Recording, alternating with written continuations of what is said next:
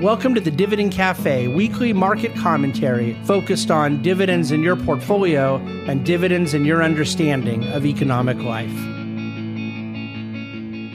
Well, hello and welcome to this week's Dividend Cafe. It has been quite a week and in a lot of ways a very somber one. I don't refer to the market, which is actually up. And up quite a bit. If you go back to where the bottom was last Friday and where I'm speaking right now, we're not at the close of the day in the market yet on Friday, so maybe things change before the close. But from an intraday Friday of last week to intraday of Friday this week, the Dow is up by 850 points.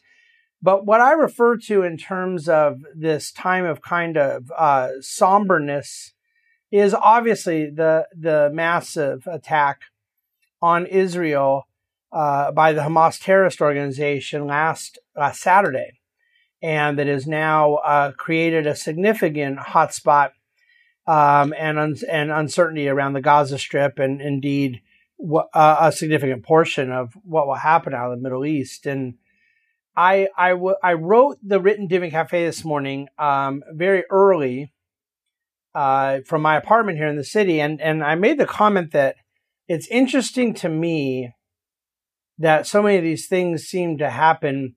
You know, I affiliate a lot of the major events over the last 20 plus years, 25-ish years in New York. And for me around markets, I more recently the kind of opening salvo of the COVID, what became this long shutdown and all the things that followed. But being in New York that week as markets were utterly collapsing, and walking through the city early in the morning, it felt like a ghost town, and eventually leaving the city with my family and thinking we'd be gone a week or two, and it ended up being a few months and all that stuff. But that wasn't a terrorist attack per se. I mean, the events of 9/11 are obvious. When you talk about market sensitive events and catalysts to a lot of market uncertainty, obviously we know the great financial crisis, the fall of Lehman, and these things are all centered right here with Wall Street and the financial center. And I was heavily present in that time. So I don't know. It may not be something other people think about the same way I do, but I associate a lot of these things with being here. And there's a sense in which I believe that what happened this week with the Hamas attack on Israel really does require a bit of a refresher in history. And it's not specific to 9/11. It's not specific to COVID. It's not specific to the great financial crisis. It's very different because those things were all market events. And this has not been a market event yet. It could become one. And I'm going to talk about how that could end up happening. But as of right now, it's just this awful human tragedy of violent aggression and hate. And against our Democratic ally and friends. The reason I refer to the uncertainty going forward is that I don't think anybody really believes it's over. I don't think anyone believes that Israel is gonna stop until they understandably seek to protect themselves, their own interest, and eradicate those who had done this. And I think it's that could go in a number of different directions. And right now, markets are obviously dealing with a lot of other things, primarily the drop of bond yields, which has rallied bonds and rallied stocks, which have been heavily correlated asset classes for some time, and that did not change at all this week. And so perhaps that's all that stocks have experienced this week is a little piggyback with the bond market. But it also could change very quickly if you end up getting some sort of issue between Israel and Iran,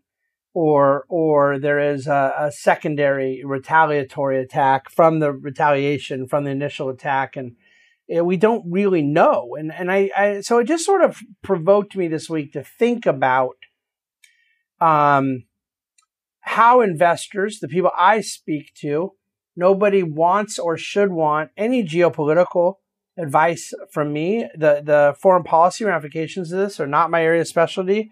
I remain interested in the sense that I think all people who strive to be thoughtful and all people who are patriots have some sort of discernible belief system in their life, which I don't know how many people I'm describing anymore. But I mean, I do want all those things, but I'm not an expert in foreign policy. And yet I do have a responsibility to apply all these things to portfolio management, to real investor outcomes on behalf of our clients. And so coincidentally, I was walking this morning to a symposium that had not happened in person the last couple of years around all the COVID stuff, but that I have attended in person every year since the financial crisis here in New York, and been kind of a part of the particular speaker. He's been a mentor of mine since I entered the business. And so I kind of did the Dividend Cafe this week to combine a lot of these things. New York, the events that took place in Israel, market potential fallout around geopolitical distress, foreign policy disruptions, and the takeaways that have meant so much to me out of my friend Nick Murray. So that's what we're going to talk about here. Let me just basically say that I think everyone listening and watching knows what took place last weekend. The updated numbers right now are that it was over 1,300 Israelis killed on the day of. That's the most killed in a single day in Israel from an action like this of any day since the Holocaust. And over 3,000 were wounded as well. And we don't even really know how many are hostages, but they believe that number to be 97, and that number could end up proving to be higher or lower. By the way, there are, as of press time, 27 Americans that are known to have been killed. Originally, they thought it was 8, then I think it went to 14, then it went to 22, now updated to 27, and there are 14 that are missing. So those are either presumed to be potential hostages or, God forbid, also possible additional fatalities. An isolated terror attack you could refer to as just another act of savagery, without deeper connections to nation states, without some of the ramifications that this does.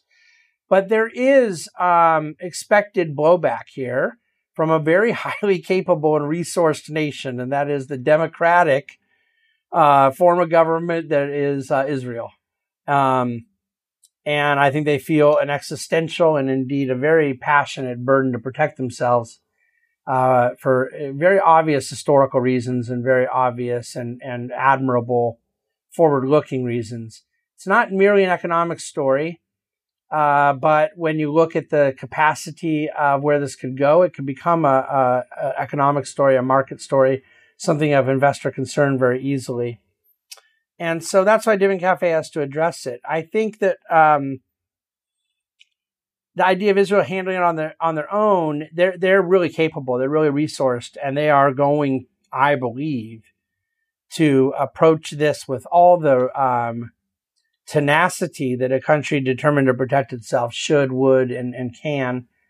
And yet, remember, they're 9 million people, and they're surrounded by 500 million other people who are not democratic nations, and who a very significant portion of which desire their eradication. And so they don't have a lot of great options that doesn't involve the support of Western allies, including that of their friends, the United States. And I think that that some form of escalation above just, airstrikes on the terror group of Hamas is very likely. And as of press time, they're keeping with Genevan protocols. Like, for example, they ordered, I think it was 1,100 Palestinians to evacuate northern Gaza, which presumably reflected their intent to be doing something there, airstrikes or maybe a ground invasion, which is what I think more and more are forecasting. I don't know what's going to go. The news accounts don't. I probably have better resources I'm talking to than your basic newspaper would, and my sources that I'm speaking to don't know. And so all I can tell you is that this isn't done. I pray that the violence and hatred or the hurt, damage done to Israel from the Hamas side is done, but I think this thing has more innings here ahead. And I would not read into the market's 33,000 to over, I think we're at 33,850 as I'm speaking now, that's a big move, and it may not be indicative of where things are going from here. The markets can move up or down for a lot of different reasons. It's not single or mono-causal. But I also want to bring up oil. It dropped 4 to 5% in the immediate aftermath. It dropped a little later in the week on Thursday, but then this morning was back up, and as I'm speaking, it was around $86 a barrel. I don't think oil between 75 and 90 is in a market impact zone. I don't think it becomes a very big deal. It's oil way down from here. That is probably indicative of either massive global demand erosion, which is absolutely nowhere in sight, or a massive glut of supply, which is nowhere in sight. And so the risk is skewed to the upside, and that risk well above 90, getting to the hundreds, that could have come even if none of this with Hamas, Israel had ever happened. And it may very well come because in the aftermath of Israel's situation, that Iran's capacity or ability for daily output drops significantly. If right now they're above 3 million barrels per day, which they are in terms of addition to global supply, and that comes down below 2 million or 1 million a day, then you're looking at a big price impact, not to mention other potential supply shocks. So there's a lot of reasons that upside risk exists to oil, not just Middle Eastern, but it's another one that one may or may not materialize. But when you add that to the other things that we already know are happening, that I think that it creates second, third, fourth order effects that could very much complicate the Middle East situation. And the risk curve is definitely pushed up in terms of where oil prices may go. So I put a chart in dividendcafe.com of oil prices movement over about 5 decades worth of various economic events, but also Middle East and geopolitical events. And look, there's been times of huge demand factors forcing oil way down. Obviously, 2008, 2020 with COVID was a pretty good one. And excess supply points like in 99, 2014, late 2014 into 15 was a big one. And you've seen oil spike around invasions and geopolitical distress, war events, 1980, 1990, 2010, Arab Spring starting, and of course in 2022 with Ukraine, Russia. So oil's been very responsive to geopolitics a lot over the years. And I think that this is a heightened risk in what was already a risk out of these Middle East developments. The question is contagion. And I think of contagion as when there's a debt event and one party not being able to get paid by another party threatens their ability to pay a third party. And the impact to the third party who was not a part of the debt event now becomes a part of the debt event because of this counterparty risk that 1 or 2 or 3 steps down hits them. That's what contagion risk is normally thought of in a financial market context. And with oil the kind of foreign policy of this, it's what happens now between Saudi Arabia and Iran. What does China end up doing?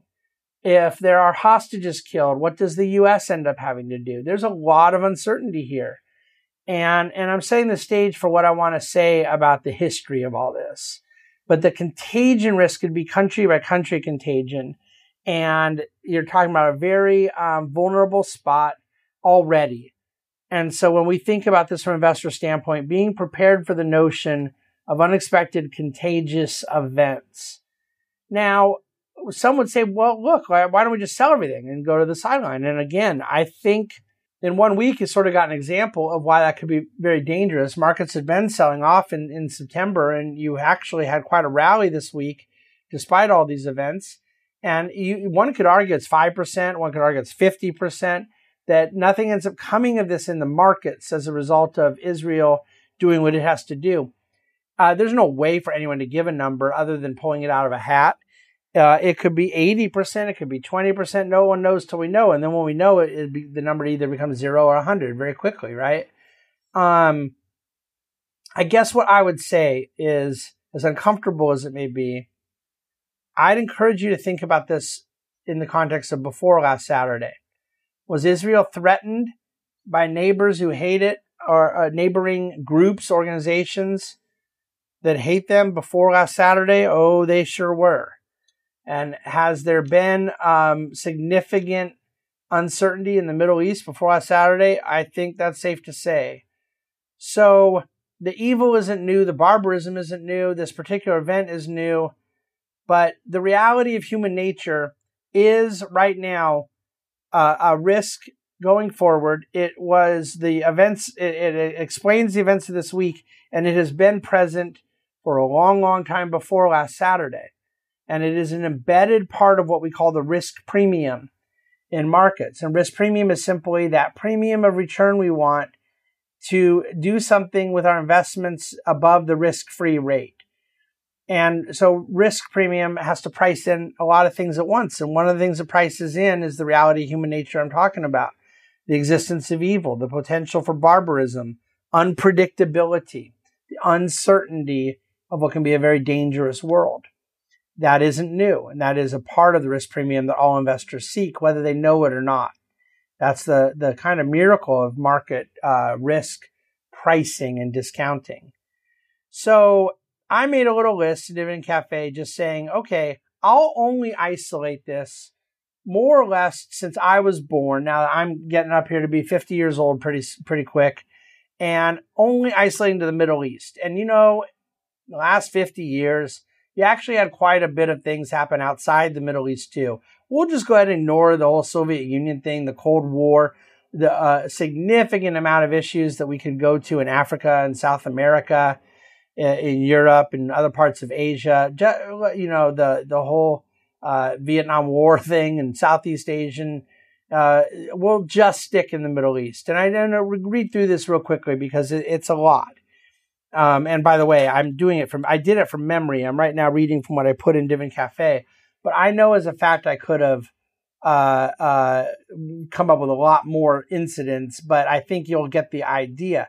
In the last 50 years, speaking to Middle East vulnerabilities, we had the Munich Olympic Massacre, the Yom Kippur War in 1973, the Arab-Israeli War, 7-Day War, a full revolution in Iran in 1979, the U.S. hostage crisis that was outside of that followed that in 1979, when the revolutionaries took our hostages after President Carter said he would let the Shah in America. A decade long almost, I think it was about 8 years, civil war between Iraq, or not civil war, neighbor war between Iraq and Iran, a civil war that was over a decade long, really, in Lebanon, that, if you remember, 1982, 83, would frequently lure in the United States, including one particular massive Beirut bombing. The assassination of Egyptian President Anwar Sadat, a plethora of hijackings that were internationally infamous, the TWA in 1985, the Akil Laura in 1985, the Abu Nidal, the Pan Am 103, the Air France flight in 1994. Then you had the first Gulf War after Saddam Hussein had invaded Kuwait in 1990, the Gulf War beginning early 91. We know of the first World Trade Center bombing in 1993. There was an attempted assassination of President Bush that we didn't know about till later, but that took place in April of 1993 by Iraqi agents. You had hundreds of smaller failed attempts at terrorism around the globe. A mass incident was attempted but avoided because of some failure or prevention, but nevertheless was an attempt at significant human terror. Hundreds. There was the Al-Qaeda bombing of the U.S. Embassy in Nairobi in 1998, the Al-Qaeda bombing of the USS Cole in Yemen in the year 2000, all giving way to the 9/11 attacks here in New York, and of course the Pentagon and on United States soil in 2001. The Afghanistan war that followed that, it removed the Taliban from power. 20 years later, resulted in the Taliban coming back to power. All the suicide bombings, car bombings, too many to list out, in the West Bank or Gaza, often from Hamas themselves or Hezbollah, against Israel. You recall the murder, kidnapping and subsequent murder of the Wall Street Journal reporter Daniel Pearl, the Palestinian Intifada, I believe it was 2002, against Israel, the second Iraq War that we all know about beginning in 2003, that lasted through an extended period of time, and then resulted in an uprising of ISIS, which became a massive multi-geography venue for very violent terrorism. There were the drone attacks on Saudi oil fields a number of years ago. And I just can't even tell you how many incidents I surely must be forgetting. I hope there's no major ones I'm forgetting, because it'll disappoint me if my memory is failing me that way. But, certain minor ones I understand. There's just so many. But I think you get the idea. This is the norm in the region. It's the norm in an unstable world. And I'm covering a 50-year period of time in all these different events. And when all this stuff started, the early 1970s, the S&P was at 92. The price level. The 500 companies of the S&P 500 index were at the number 92, and they're currently at 4,350. In this period of time, the market is up 45x. The earnings of the S&P were $5.50 per share 50 years ago. The current earnings are $220 per share, 40 times. The dividends of the S&P were $3.19 per share, 1970. They're now $70 per share, up 23 times.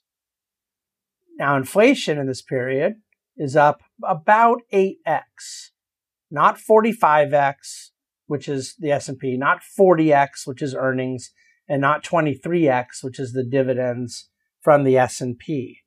But you who are thinking the way I think may immediately note the timeless principle applies whether you just want to use the S&P as I did or where I'm about to go. But beyond the empirical data, take note that at least in 1970, when you bought the S&P, that dividend yield was 3.5, 3.6%. You were getting $3.19 of dividends off of an index trading at $92. Right now, entering the S&P, the yield is less than half of that. The total amount of dividends being paid out of the total amount of profits of the S&P is a 32% payout ratio right now. It was 58% when this started. So take all the principles of what I'm referring to, but plug it in to where there is dividend growth isolation, where your entry yield is not 1.6, but 4%, where the entirety of companies are growing dividends and the dividend payout is significantly higher. And yet the world turmoil over the last 50 years has done what it's done, and apply that right now to, as many of you know, the way we think about managing money. I think that context is incredible to think about and speaks to, first of all, the gift of intentionality when it comes to managing dividend growth, but really just the nature of how markets absorb the uncertainties of the world. And I think I could have used any global turmoil. I think there will be needs and opportunities to give a similar message in the future. It doesn't center around the Middle East. This is the event of the week, and it could become an event of several months. I don't know. But I do know this. There is zero chance that the next 50 years don't have a whole lot of bad things just like the last 50. And I only used 50 just to start in the 70s. I think most of the people listening are kind of familiar with a lot of the headline events I just went through. You could go a lot longer than just 50 years to highlight major world events. But markets' ability to price in risk, to absorb, to pass through, to rationally allocate, that's why you're invested. There are various disruptions that come along the way. They're not knowable. They're not timeable. The general reality is evergreen. It doesn't need to be timed because it was and is and will be. And that is this massive moral infallibility of human nature that leads to atrocities like we saw last week. I don't know what happens next and when. I just know that something will. And it ought not to alter a properly constructed portfolio. It ought not to alter the lessons of history. To that end, we work. Thanks for listening. Thanks for watching, and thank you for reading the Dividend Cafe. The Bahnsen Group is a group of investment professionals registered with Hightower Securities, LLC, member FINRA and SIPC, and with Hightower Advisors, LLC, a registered investment advisor with the SEC. Securities are offered through Hightower Securities, LLC. Advisory services are offered through Hightower Advisors, LLC. This is not an offer to buy or sell securities. No investment process is free of risk. There is no guarantee that the investment process or investment opportunities referenced herein will be profitable. Past performance is not indicative of current or future performance and is not a guarantee. The investment opportunities referenced herein may not be suitable for all investors. All data and information referenced herein are from sources believed to be reliable. Any opinions, news, research, analyses, prices, or other information contained in this research is provided as general market commentary and does not constitute investment advice. The Bahnsen Group and Hightower shall not in any way be liable for claims and make no expressed or implied representations or warranties as to the accuracy or completeness of the data and other information, or for statements or errors contained in or omissions from the obtained data and information referenced herein. The data and information are provided as of the date referenced. Such data and information are subject to change without notice. This document was created for informational purposes only. The opinions expressed are solely those of the Bahnsen Group and do not represent those of Hightower Advisors, LLC, or any of its affiliates. Hightower Advisors do not provide tax or legal advice. This material was not intended or written to be used or presented to any entity as tax advice or tax information. Tax laws vary based on the client's individual circumstances and can change at any time without notice. Clients are urged to consult their tax or legal advisor for any related questions.